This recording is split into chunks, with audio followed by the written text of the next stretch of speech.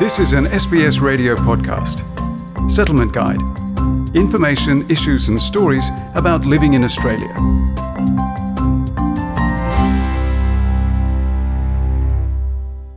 Bereavement amid a global health crisis worsens the sense of loss when we're unable to give our loved one a proper send-off.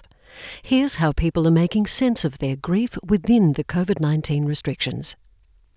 Saying goodbye to a loved one has never been more difficult, according to Sarah Godfrey, a clinical psychologist and chair of GrieveLine. Everyone's a little bit lost. Where do we put these feelings? How do we support each other? How do we nurture ourselves and our families and friends through grief when everything we normally would do and have known and been taught to do has stopped? GrieveLine is experiencing an influx of calls from bereaved individuals who are struggling to make sense of their loss amid various COVID-19 restrictions throughout Australia. It's actually quite isolated and it doesn't have the warmth and the empathy that we need when we're suffering grief and loss. And all of a sudden, we're being asked to mourn in a very, very different way that feels alien and in a lot of ways doesn't feel respectful to the person that's passed. InvoCare runs funeral services throughout the country in New Zealand and Singapore.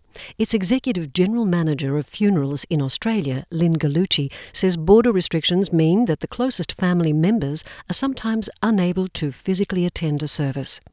This means funeral homes need to create an environment for mourners to come together in different ways. Sometimes that can be by floral tributes. And we had this Asian family in Melbourne. They asked all of the people that would normally come to send a yellow rose with their name on it. And when I looked through the chapel, what I could see was 80 to 100 seats that normally people would have been sitting on. But the family, the 10 people from the family, could see that there were yellow roses representing all of the members of their community that were thinking about them. And for those ultimately able to cross borders, prolonged travel restrictions due to infection control measures often deepen the pain and sense of grief.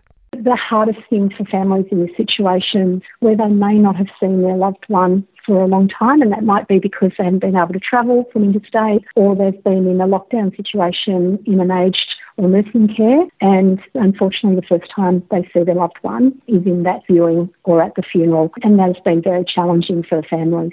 Godfrey says while you cannot control restrictions or border closures, you can instead focus on what you can control when a loved one is dying or when you're unable to physically attend a funeral. So instead of focusing on the limits I have, it's time to really think of, well, what is within my control? How much can I do? How close can I get? What does close mean? Does it have to mean I'm sitting by their bed, or can I get someone to take an iPad in? I'll just sit with them on screen. Long-held cultural practices have also had to adjust to COVID-19 restrictions of different states and territories.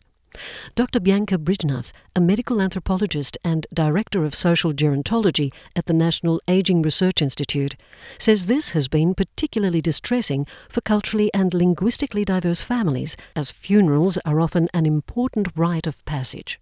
And it's an opportunity for communities to come together, families to come together and to give each other support, to commemorate the person who's deceased and to create a sense of identity around their culture, the community and the person who's passed away.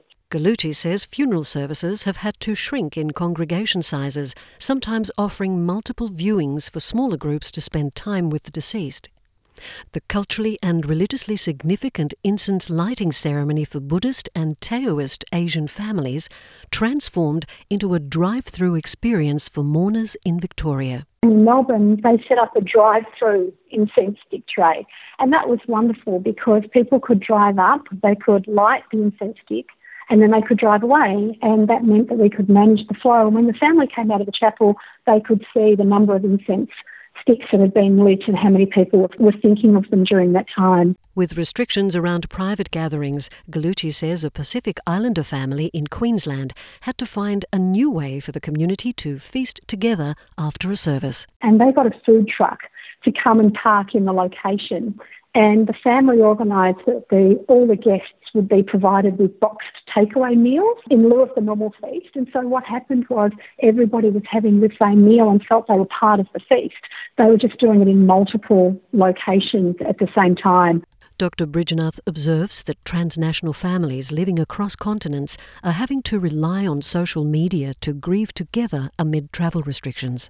Many migrants and many cohort communities are part of transnational families. Many of them are witnessing grief at a distance. So they might have relatives who are older people, or maybe older people themselves.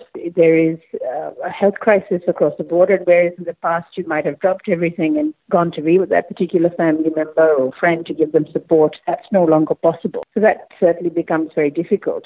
Galuti says while live streaming is not new in funerals, it's becoming more interactive in the COVID-19 world. Where we had people officiating from different countries, and so the interactive live streaming, like a webinar, people aren't going to have the same opportunities to be physically located together. And so the use of digital capability, be it Facebook or be it the live streaming, other social platforms, but for them to be engaged, not just watching, for them to actually be able to deliver a eulogy or be part of the officiated ceremony.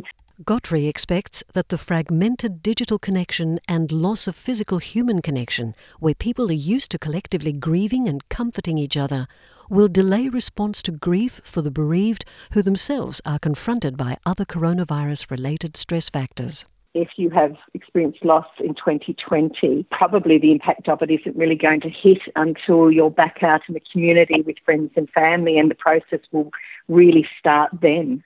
If you happen to be grieving in isolation, Godfrey suggests that you can still be with your loved one in spirit if you're unable to be physically there by collecting a memory box of items that the person used to love. When you're missing them and you can't be with them in this moment, you can go to your memory box and sit with them as close as you can, and that will transpire you through to your end grieving process when, we accept that they won't be coming back and they aren't with us physically, but we still have a good, strong memory of who they were to us and what they enjoyed and what they loved about life and what reminds us of them. She encourages those grieving to manage their feelings by being self-compassionate.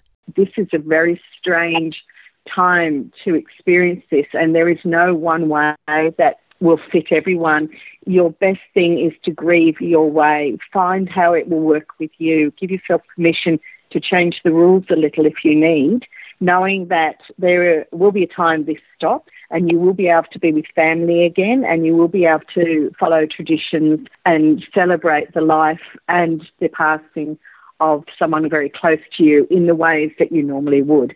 And if you know of someone who has recently lost a loved one, Godfrey encourages reaching out without worrying about saying the wrong thing, as the bereaved is already upset.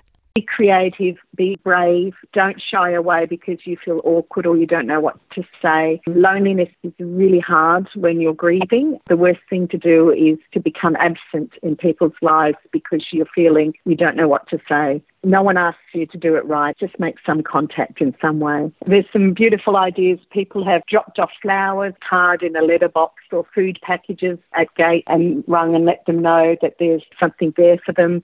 For free grief counselling or advice to cope with your loss, call Griefline. For the best number to ring from your state or territory, visit www.griefline.org.au. You can also call Beyond Blue for emotional support on 1300 22 46 36. If you need language support, call the National Translating and Interpreting Service on 131450.